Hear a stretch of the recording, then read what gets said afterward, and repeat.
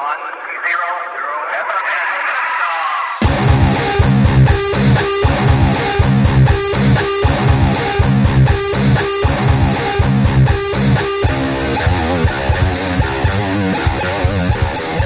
guys, this is Craig Hostetler, and I'd like to welcome you to the Black Sheep Experience.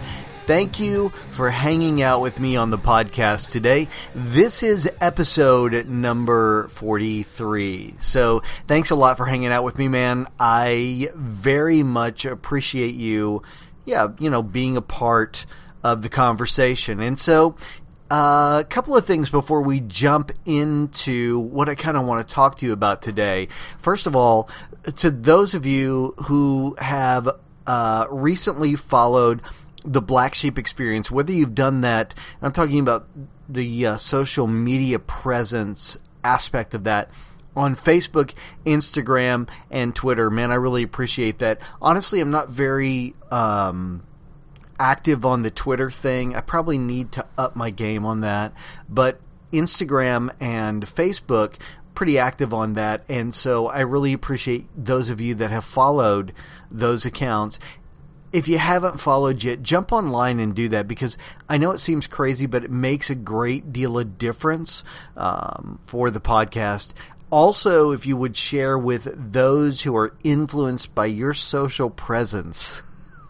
And I'm talking about just people that you're friends with on Facebook, people that you follow and that follow you on Instagram. If you would let them know that this podcast exists, that would be a really big deal. And others of you who have not jumped on iTunes in particular and rated the podcast, of course, with 5 stars, left a review, that also makes a great deal of difference, and so I would appreciate your help in doing that. Now, the podcast is available on, I guess you would call it iTunes still, even though Apple's sort of getting rid of that deal. But the podcast app, what's available on that. It's also available on Spotify, Podcast Republic, as well as all the really great places that you listen to podcasts. The Black Sheep Experience is available on all those outlets. So thanks, man. Do that and let me know that you are out there and listening. You know, I always appreciate knowing that you guys have heard a podcast, enjoyed it. So it definitely makes a difference. Sorry, I'm having headphone issues there. All right, so last week I said something to you, and I kind of wondered how it may have sat with you and where you're at with it today. So my statement was, the religious trauma of this age is we are no longer shielded with ignorance or isolated by lack of knowledge. We are forced to face the ideas and wisdom of the faith and spirituality of nearly all religions, or at least the vast majority of them, and we have found them regrettably delicious. And so what I guess what I mean by that, I know in my own experience, now my primary tradition is Christianity. So I believe in the Christian message, and that's the thing that resonates most deeply with me. At least I was an ordained minister in that tradition and spent a large part of my life as a pastor in the Christian tradition. Now, so that deeply resonates with me. However, there are other traditions, other faiths that speak to me pretty deeply, and they mean quite a lot to me, and I think that they have expounded and expanded me as an individual, and also help explain some of the ways that we exist in the physical realm here in this world. So while I would still call myself a Christian, I'm in a place where I have allowed other faiths and other religions to really speak deeply to me. Now, what do I mean by that exactly is the wisdom found within Buddhism, the wisdom found within the Tao Te Ching, those things mean a great deal to me. In fact, I think that the teachings of Buddha, I'm talking about Siddhartha Gautama, I think are incredibly practical, enlightening, and they've meant a great deal to me in the way that I view my personal existence here on the planet. In addition to that, the Tao Te Ching, which is a little more spiritual and deals quite a lot more with the God essence. There's a lot of aspects within that deeply resonate with me. Now, hanging on my wall, recently just purchased, is the Wheel of the Year that comes from a lot of the earth-based traditions. And it deals with each facet within the year, spring, summer, fall, the equinoxes, the solstices, things of that nature, and it gives meaning to them in a personal, applicable way. And I've gleaned a great deal from that as well. So I've got that kind of hanging on the wall of my personal space here in my own home. And so the quote that I referenced earlier, which was just from a podcast a week or so ago, is that there are other traditions that may not be our own personal tradition, but they've still brought a great deal of value to our lives. Now, I know that there's a lot of you out there that come from the Christian tradition, which is my tradition as well, and for you to allow other faiths or other wisdoms to speak to you, that's a stretch for you. That's difficult for you. And I completely understand that because I also am in that place. But I have found that as I allow these other traditions to kind of speak to me, or these other religions to speak to me, that it expands me as an individual, and it also adds a certain level of enjoyment to my existence. Father Richard Rohr, who I absolutely love, and he's got a lot of great books out there if you haven't read any of them. The most recent is The Universal Christ, which is an amazing book. But he says, I'm convinced that contemplation is the most radical thing that we can teach and live. And what I would like to talk to you about today is the idea of experiencing God introspectively. The esoteric inner path that is present within each one of us. The spiritual practices of the contemplative path, which is the facing of ourselves, our ideas, our beliefs, and the deep, penetrating voices, really, and convictions that exist deep within us. It's an interesting thing to me. A lot of the early Christian esoteric practices believed that each one of us, within us, was this deep universe of individuality that desired maybe not isn't the right word, but needed to be explored. Finding out what we really think and how we really feel and what are the true beliefs that resonate deep within us. And instead of ignoring those for the auspices and the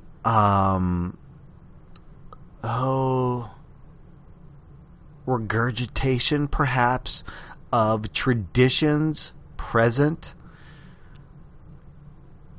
we dove deep into our own selves to find out what we really believed about the divine, what we really believed about God, what we really believed about our own existence, and who we are as individuals. And I do think that there's something about that rings deeply, that resonates deeply with my own self, that God, and it's funny because we talk so often about the individualized experience, the individual relationship that we have with Jesus Christ, the Holy Spirit, God the Father, but yet our faith and the belief practices of our faith so often are regurgitated their indoctrination of others. They are a superimposed system of beliefs, that are placed upon us personally, and there's not a lot of room for individuality within the Christian experience. Now, that's my own experience. That's what I've witnessed.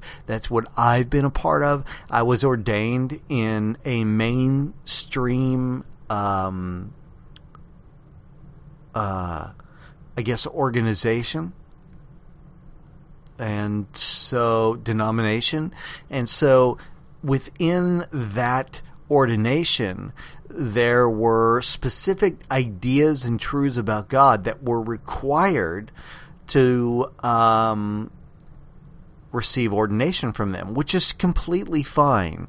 I'm not speaking out against that, but what I am saying is that oftentimes within the Christian experience, individuality isn't celebrated because what so often is sought after is duplication. Here's what I believe. Now I need to produce other people that believe exactly the same way that I do. And I'm not entirely sure that that is what the Christian experience, in particular the Jesus tradition, is really about. Because so oftentimes I find Jesus teaching individuality. And so what I'd like to talk to you about today is the deep penetrating voices and convictions of our own spirit. Because I was raised in a basically non-religious home. My parents were, by and large, secular. I wouldn't say they were atheists, although my father was an atheist, but my mother certainly wasn't. And so I was raised in a basically secular home. And so I was kind of allowed the liberty to let my own deep knowing. Ralph Waldo Emerson, if you've heard the podcast very often, you know that I love him quite a lot. Ralph Waldo Emerson spoke about that there is a deep inner knowing within each man, and we have the opportunity to listen to that deep inner knowing and to allow it to speak into our lives, to reveal itself to us, which is our own true self, or the ability to ignore it completely and bury it deeper and deeper and deeper. And even though we do that oftentimes, most times we bury that voice deeper and deeper and deeper, the echoes that it's produced never fully go away. Now, I said that to say this. As a child, I was very connected with nature. So I could feel the energy of the space that I was in, no matter where it was at, right? I could feel the vibration of it. And if you don't personally have that capability, that might sound a little strange to you, but it seems to me that each space has its own vibration. And I could pick up very quickly on that vibration. Now, in addition to that, I could feel the energy produced by trees and plants and the ground beneath me and all those kinds of things. And I know that sounds really crazy, but it's something that's always been a deep part of who I am. Now, as a Christian, I suppressed that. I never ever let anyone know about that deep resonating experience that was a part of my composition. But it's always been a very deep, powerful part of who I am. Now, it wasn't allowed in the Christian tradition that I was a part of, but still it was an undeniable portion of who I was. And this was before I'd ever read anything about the New Age or witchcraft or any of those kinds of things. In fact, what's interesting, it's probably not that interesting. It's probably not that interesting, but I'm going to tell you the story anyway. As a young man, right after high school, 1987. Yeah, I'm an old guy. So 1987, I moved away, right after graduation, I moved away to Phoenix, Arizona, which I absolutely loved the vibe that was there. I love the desert, man. I absolutely love it. In fact, one of the things that I want to do before I go is take my that beautiful blonde goddess that I am married to. I want to take her out into the middle of the desert in the middle of the night just to feel the resonance and the power that's there. But anyway, I digress. So one of the things that I loved deeply about about living in Phoenix was the vibration of the desert. There's a feel, or at least for me, there was a feel that was present there. And where it was most powerful for me was like in the middle of the desert. So I would drive outside. I lived in Phoenix, so I would drive a few hours outside of Phoenix in just to the middle of the desert, which is so great because I can't even explain to you how incredible the stars are from that perspective. But there was just this powerful resonance that vibrated. There was this energy. It was really amazing. So I moved back from Arizona to the Midwest, and that particular vibration, I couldn't find that anywhere. It didn't present itself anywhere until we went to Eureka Springs, Arkansas. And the funny thing for me, now I was a hardline Pentecostal, and we went to Eureka Springs, checked into the hotel. We got there late in the evening, checked into the hotel, right? And at the time, my son, I have several children, but my son that was with me was, I don't know, dude, 3, 4 maybe years old, maybe. And my daughter was right around a year, maybe a little less. And of course, as fate would have it, I left something, in the vehicle. So had the opportunity to walk back to the car across that parking lot there in Eureka Springs. And there was this powerful resonance again, the exact same vibration that I had felt in the desert of Arizona. And it was so powerful, and it felt so welcoming to me. And so I know that a lot of you listen to that and you think, okay, well, this is a guy who's gone off the deep end. But for me, it's an involuntary, I guess, it's just an involuntary knowing that is within me. I can sense the energy of the world around me, the nature that's around me, the emotions of people that are around me. I'm just very in tune with that involuntarily, and so I felt that once again there in Eureka Springs, Arkansas. And so it wasn't until years later, as I began to read up a little bit on things like witchcraft and I guess traditions of that vein, that is something that is oftentimes associated with that practice. And I just thought it was so interesting. And there were several practices, shielding and grounding, things of that nature, that I had always practiced throughout the years of my existence.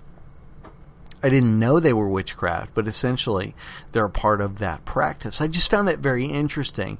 So I guess that's a long way around saying, I'm sure that there are some of you who there are things that deeply resonate with you, but they're not necessarily a part of the religious tradition that you have chosen to be a part of. In my case, Christianity, although if you look historically, it is a part of that tradition, but the last several hundred years, it's really been kidnapped by a very liturgical, austere,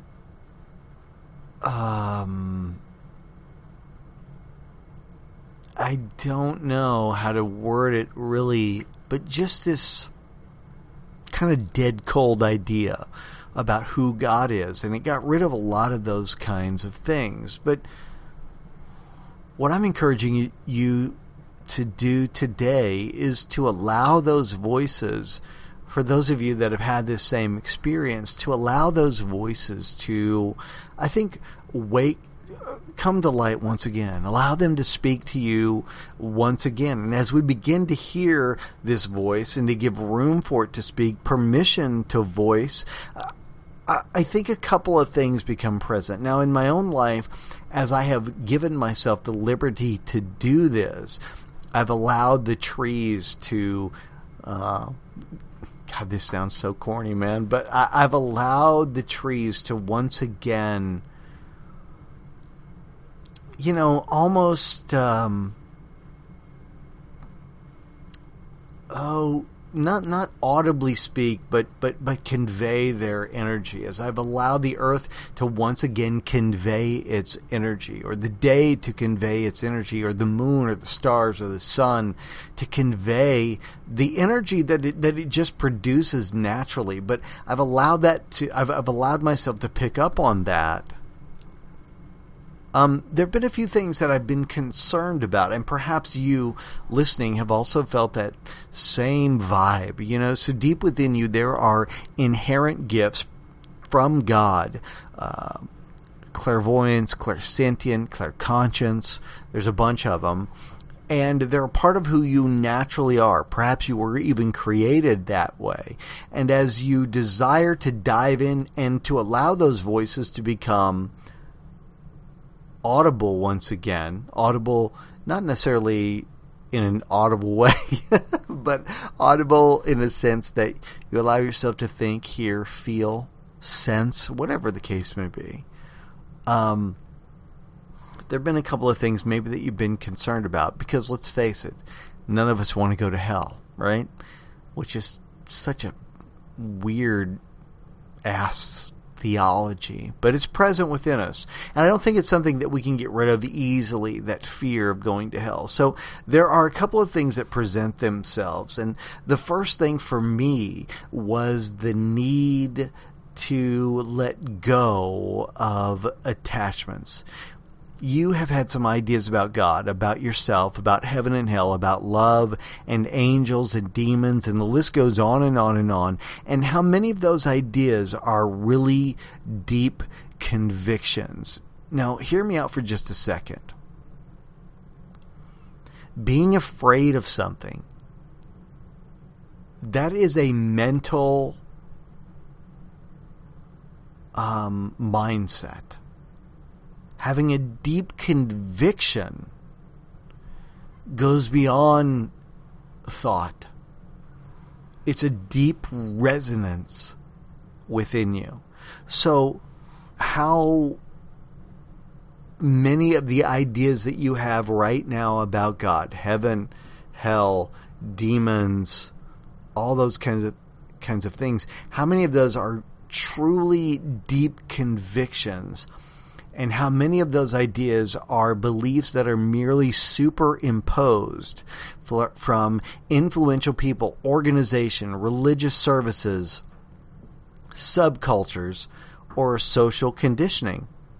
I mean, really, as scary as it may be, the Church of the Christ, at least as seen in the Bible, seems to be a people that followed the deepest conviction of their heart, even to the extent that these followers used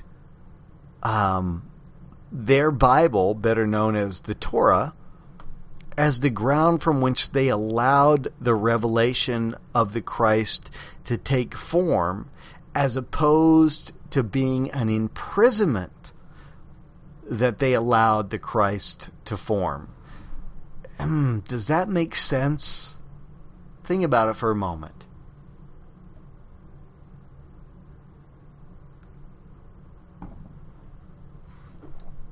I think that a lot of us, our biblical read isn't the foundation of our Christian experience. It is the boundaries of our Christian experience.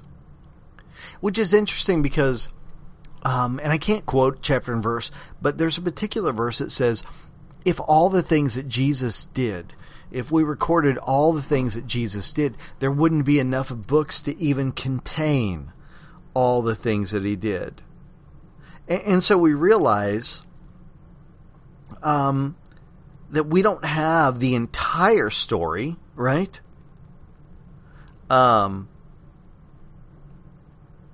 We don't have the entire story. Yeah, so I pulled it up on my phone here. It's John 21 and 25. Jesus did many other things as well. If every one of them were written down, I suppose that even the whole world would not have room for the books that would be written. And so you understand that what John is saying is Jesus did so many things that the majority of those things aren't even written down. The vast majority of the actions, the words, the ideas, the miracles, most of those weren't even written down. And if I wrote down, John is saying, if we wrote down everything that Jesus did and said, there wouldn't be enough books in the world to contain them. So what we know about Christ, while it's essential, and I think complete in its own way, it doesn't contain everything. And so many times the Bible doesn't become the platform from which we form our faith. It's the boundaries that form our faith. And so, as scary as it may be, the Church of the Christ, the Messiah, seems to be people that the deepest conviction of their heart played a large role in who they perceived Jesus to be. If you're anything like me, you have this deep beckoning within your soul, a voice in your own wilderness calling you, and the time to answer that call is right now. This is not the rejection of your own faith, it is the expansion of it, the blossoming of it. Richard Rohr, who I mentioned earlier, stated the primary addiction for all humans is addiction to our own way of thinking. And for so many of us, we're addicted to the mental processes, the paths that have been grooved within our own minds. And for so many of us, we don't want to escape those processes. We don't want to escape that superimposition. We don't want to escape the boundaries of the doctrines that have been thrown upon us. And for a lot of us, we have rejected the deep inner knowing. We've rejected the deep inner knowing of that God voice within us that speaks to us and leads us and guides us. You know, the Bible says that the Holy Spirit leads and guides us, and we don't even need a teacher. But what have we done here in the last days, which have been the last couple hundred years? We've heaped around us teachers who are itching ears want to hear. And you know what? All those fundamentalists and all those legalistic Christians, they think that that means, well, they're going to we're going to gather around us all these new age teachers and all these liberals and all these, you know, oh man, I mean, we could just go on and on and on. But no, what we've actually done, those itching ears, those were itching ears that didn't want to discover on their own. They didn't want to take the time to explore. They didn't want to take the time to hear the voice of God, to hear their own deep eternal resonance within them and explore who it is that God created them to be. What they wanted in lieu of that was, let me pursue the things of this world while you hand me my beliefs, my ideas about God. That's the itching ears thing. That's the dude. In Paul's story, we find this spiritual pattern. We can even call Paul an archetype for this pattern. And the pattern is when people begin to question and move from what they thought they knew, what they thought was solid, their own thinking, the superimposed traditions, the deeply held beliefs, to a powerful realization of there's more, something more, and perhaps a more complete transition exists within me. The voice that is deep within me, the gnosis that is deep within me, isn't the voice of the devil. It isn't the voice of liberalism. It isn't the voice of New Age. It isn't the voice of me. It's not the slippery slope. It's not me backsliding, but instead it's the very voice of God. The Apostle Paul said in Galatians chapter 1, "For you've heard of my previous way of life in Judaism, how intensely I persecuted the church of God and tried to destroy it. I was advancing beyond many of my own age among my people. I was extremely zealous for the traditions of my fathers." So Paul has within him these extremely rigid and deeply rooted thoughts and processes that he practiced. And not only was it mentally accepted, practiced since he had been a young child, it was his identity. But he has this incredibly spiritual encounter with the Christ. It's internal, it's spiritual, it is intensely metaphysical, cosmic even. Paul sees a light, and none of the others saw this light. Paul hears a voice, and some texts say that nobody else heard the voice, and other texts say they heard it, but they couldn't understand it. It's quite a story. It's in Acts chapter 22. But his conversion, the conversion of Paul, the transition of Paul is internal, it's metaphysical, it's experiential, well before it's mental, well before it's theological. The conversion of Paul is a personal experience with the living God. Richard Rohr, who is much of obviously the inspiration for a lot of what I'm saying here, but he says in The Universal Christ, his latest book, for the rest of his life, talking about the Apostle Paul, Paul becomes obsessed with this Christ. Obsessed is not too strong a word. However, in his letters, Paul rarely quotes Jesus himself directly. Rather, he writes from a place of trustful communication with the divine presence who blinded him on the road. Paul's driving mission was to demonstrate that Jesus was the Christ, which is why we are called Christians to this day and not Jesuits. Cribbing the encounter in his letter to the Galatians, Paul writes a most telling line. He does not say God revealed his Son to me, as you might expect. Instead, he says God revealed his Son in me. And I absolutely love that line. This is a great point, and I think it's one that we miss almost all the time, most of the time for sure.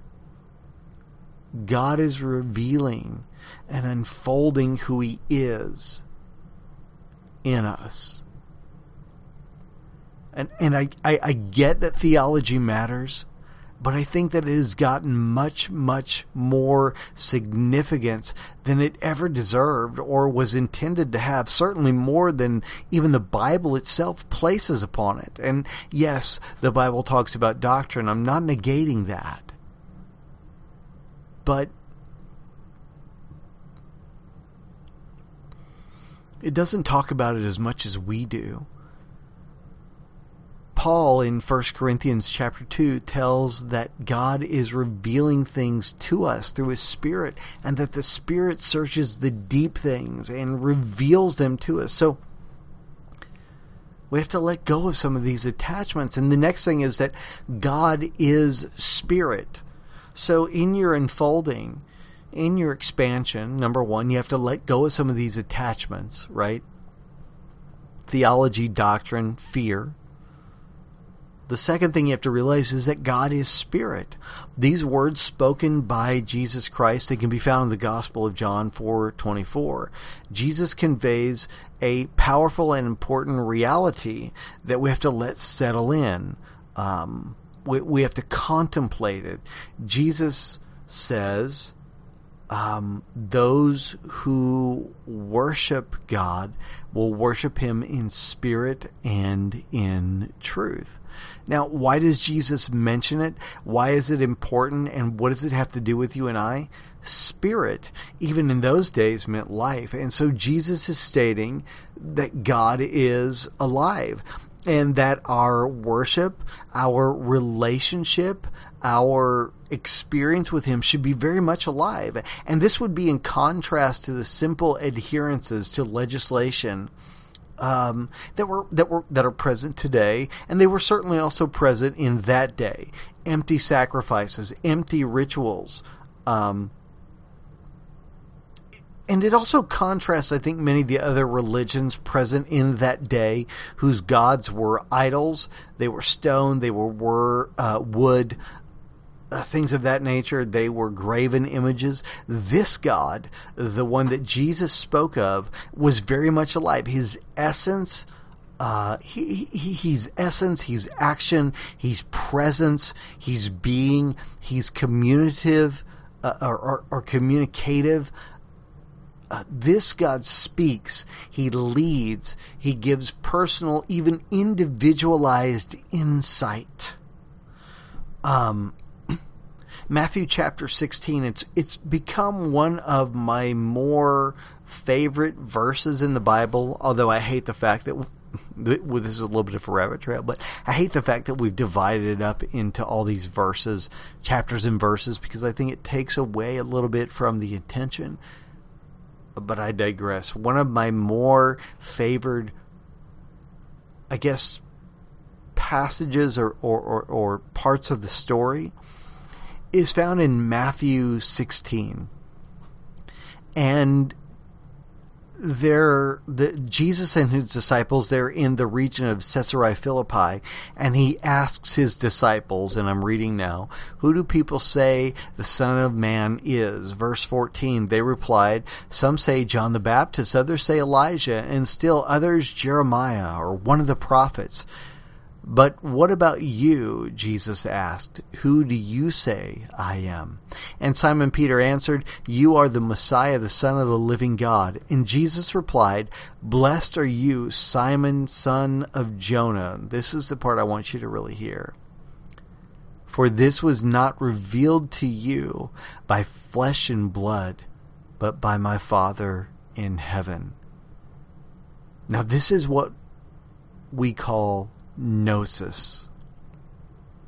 In the Bible, practiced by a disciple, affirmed by Jesus.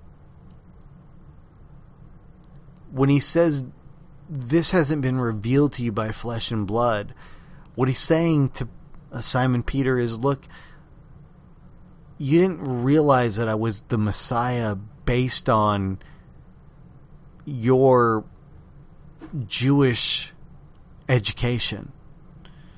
You didn't figure this out by studying the Bible, the Torah, as it were. You didn't figure this by adding up all the prophecies that you knew about me. There was an intellectual thought that brought this truth about in you. The reason that you know this, that I am the Messiah, the Son of the living God, is because the divine revealed it within you. Like Richard Rohr said earlier, Paul said, it's not that Christ is being made or God revealed his Son to me, but instead he says, God revealed his Son in me. It's the same thing. And Jesus is saying that to Peter. He's saying, look, you didn't get this from intellect. You didn't get this from knowledge. This is a revelation that has occurred, a divine revelation that has occurred deep within you. Now, I don't disagree that there's a danger in living off of our own personal divine revelations as they were, because we can get things wrong. However, it does seem to be something that's very important, and even a critical part of the Christian tradition.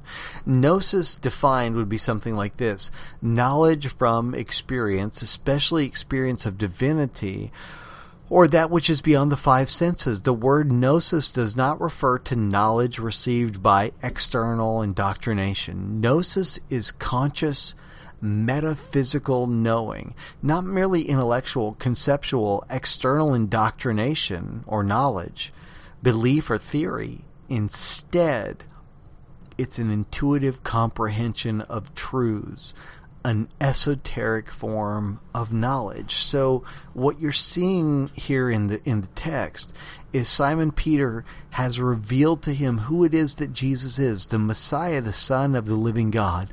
And Jesus makes the statement, flesh and blood didn't reveal this to you. This doesn't come from a writing.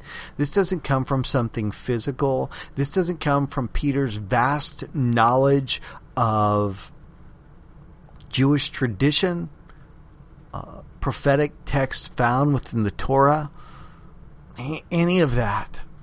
How does Peter know who Jesus is? This is the Jesus tradition. How does he know? The divine reveals the truth within Peter, not outside of him, but inside. Spirit is metaphysical. It's invisible.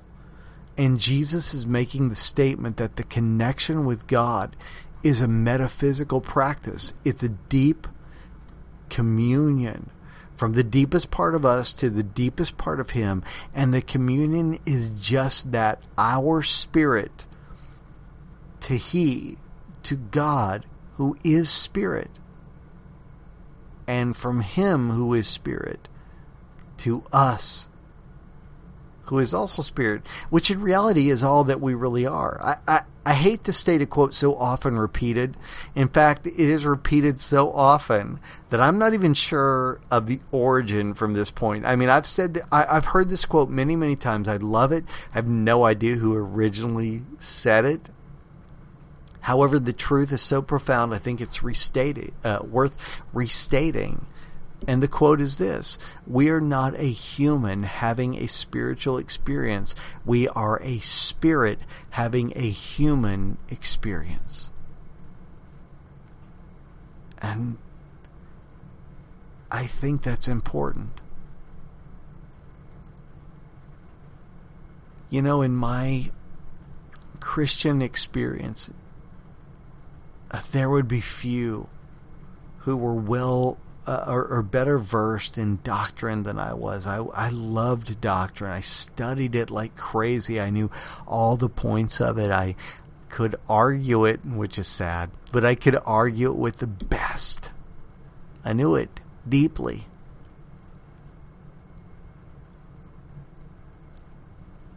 And so it's my forte, quite frankly.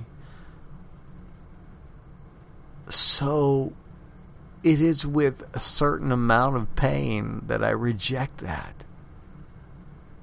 And I realize that doctrine, and I had a friend of mine who once told me this, who probably doesn't agree with where I'm at now, but still he once said this. He said, doctrine is merely man's best attempt to explain God, to explain the infinite, to explain the inexplicable, to explain that which is beyond words and definitions and all those kinds of things. And so we put together all these ideas, all these phrases, all these statements about God, and it's kind of crazy, really.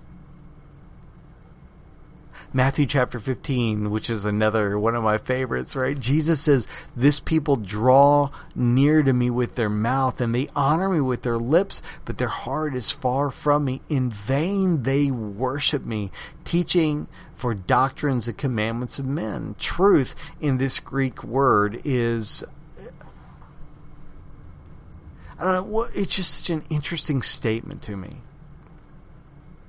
My wife gets on to me all the time because I say things and that I don't finish the sentence, but let me digress just for a moment. Jesus makes a statement. He says, these people, they draw near to me with their mouth. They honor me with their lips. They say all the, seemingly all the right things. But their heart isn't with me. Their heart doesn't draw near to me. Their heart doesn't have affection for me. And I think that so many times that's really where so much of the Christian experience comes from.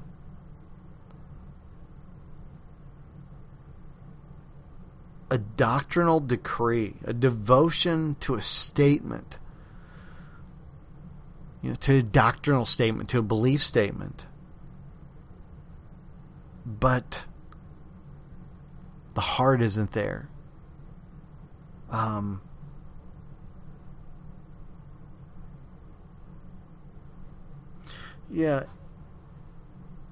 John 4:24, which we referenced earlier. God is spirit, and those who worship must worship in spirit and in truth. Some scholars, not all, but some state that what Jesus was saying was this God wasn't a God of liturgy, wasn't a God of ritual, but this God had to be worshipped by metaphysical intention with the whole heart. The Greek word, which I was getting ready to talk about earlier, but I realized I hadn't read the verse yet. The Greek word is aletheia, which literally means the state of not being hidden. And so some scholars say, and again, not all, because I want to be completely honest with you, but some scholars say that what Jesus was saying there is you have to worship me, first of all, metaphysically, connect with me on a level different than physical, and wholeheartedly. Which I think is a much better read than, doctrinally correct. But I would think that, right?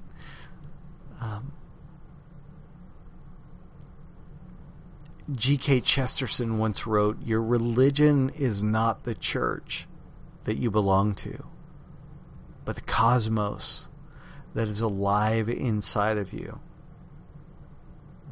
So the whole thing is a temple.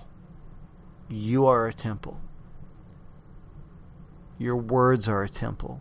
The practices that you hold are a temple. What you eat, what you do, where you go, it's all a temple. The air we breathe, the streets we drive, the food we eat, it's all a temple, and God fills the whole thing. And so when you honor nature, you honor God. Not because nature is God, but because in some fashion God is nature. God is food. God is, as blasphemous as this may sound, a red light. For those of you that listen to this podcast, I hate red lights. But the whole thing is a temple, man. All of it. Every part of it. As important as the thoughts in our own minds are, there seems to be an illuminated, deeper resonance of truth.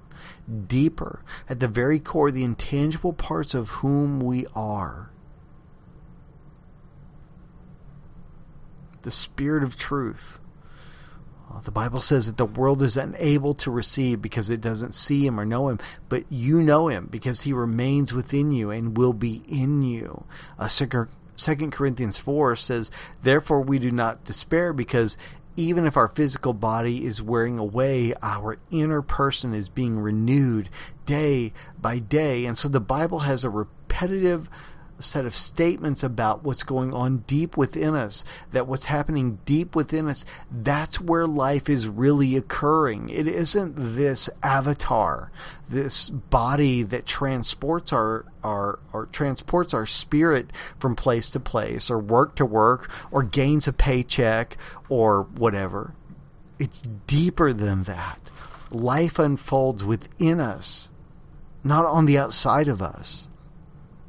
The cosmos, they don't merely exist outside of us, but within us. Meister Eckhart, who's a favorite mystic of mine, said, spirituality is not to be learned by flight from the world, or by running away from things, or by turning solitary or going apart from the world. Rather, we must learn an inner solitude wherever or with whomever we may be. We must learn to penetrate things and find God there, deep within. And I think that that's true spirit. In fact, I think that not only is it true spirituality, I think it's true Christianity. How many of us, if we were to be honest, would say, the vast majority of my Christian experience has been external of me. It's been on the outside of me. It's been a superimposition of morality. It's been a superimposition of politics. Has been a superimposition of beliefs, have been a superimposition of all these ideas, and some of them don't even deeply resonate with me. And for the most part, I have ignored the voice deep within. I'm not negating experiences that you've had or the ability of God to reach you through, another rendition of your favorite Hillsong praise and worship tune, right? And I've had those. I've had moments in traditional, contemporary worship that were really meaningful to me. I've had moments in traditional hymns, that I sang in churches. I don't go to church anymore, but they were deeply meaningful to me. So I'm not negating that, and I'm not cheapening that experience. But I do think that God wants deeper. I do think this experience with the Christ is more than theology. It's more than doctrine. It's more than being a Baptist or Methodist or Pentecostal or even a Christian. It's deeper than that. And while my own personal tradition is Christ and Him crucified, the same as the Apostle Paul, and that's where I stand,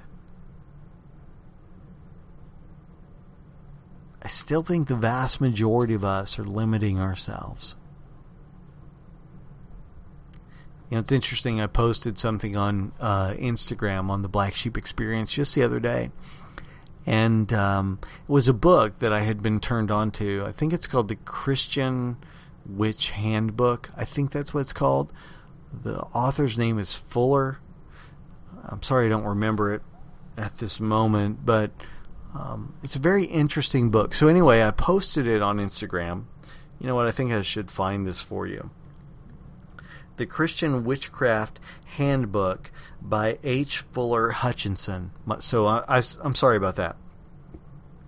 But that's what the name of the book is. Anyway, it's a very interesting book. It's a great read. So I posted it on Instagram because I always like to present the things that I'm reading or studying to those that follow that particular account. And one guy, so I said, hey, does anybody know about this book? Anybody have any thoughts on it? And one individual said, do you know the definition of oxymoron?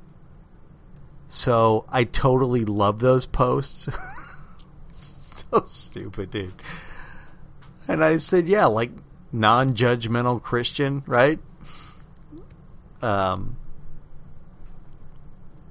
Because that is our immediate response. Well, I think it's wrong, so it's wrong. I haven't given any thought to it. I haven't given any intellectual prowess to it. I definitely haven't searched the deep recesses of my soul.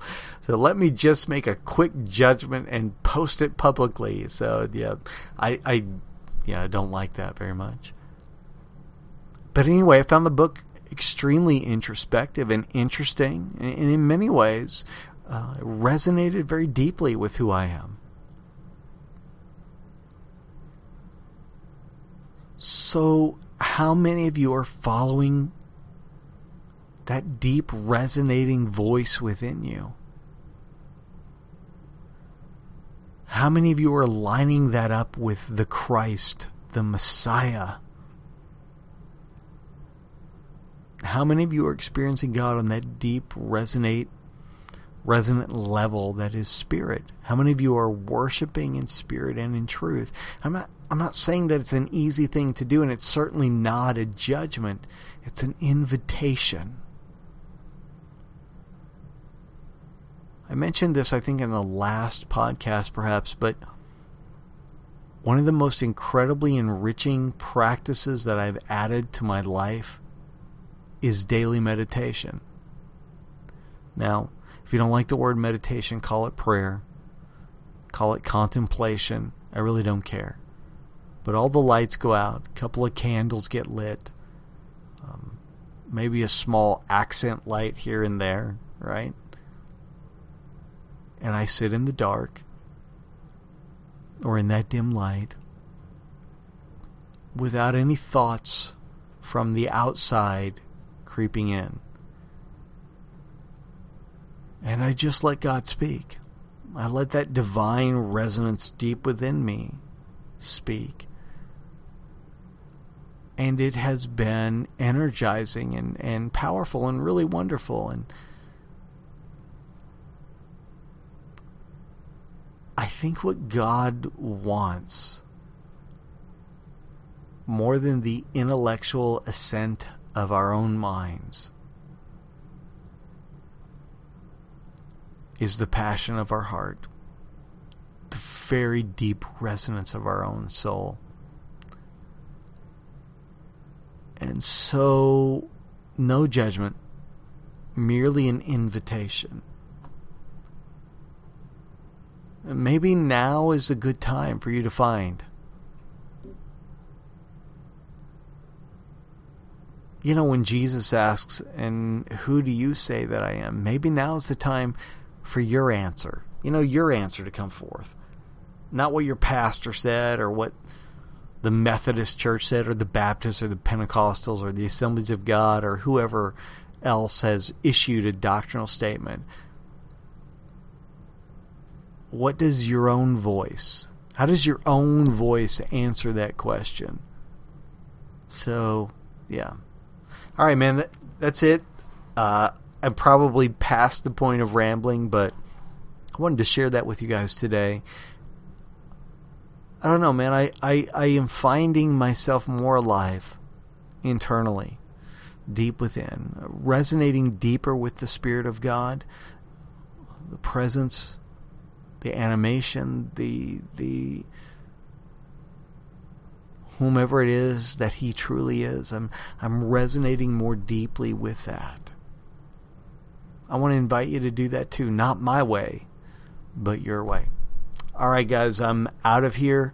Once again, man, please, Instagram, Facebook, Twitter, jump on there. Follow the Black Sheep Experience. Let me know what you thought of this podcast. Additionally, if you would, share this on your social media presence. People love you, dude. So let them know that you love this, even if that you like it moderately, enjoy it, whatever the case may be. Let them know, man. Let those people that you're influencing, let them know that this podcast exists. All right, guys. Thank you very much. God bless you. See you next week. Done.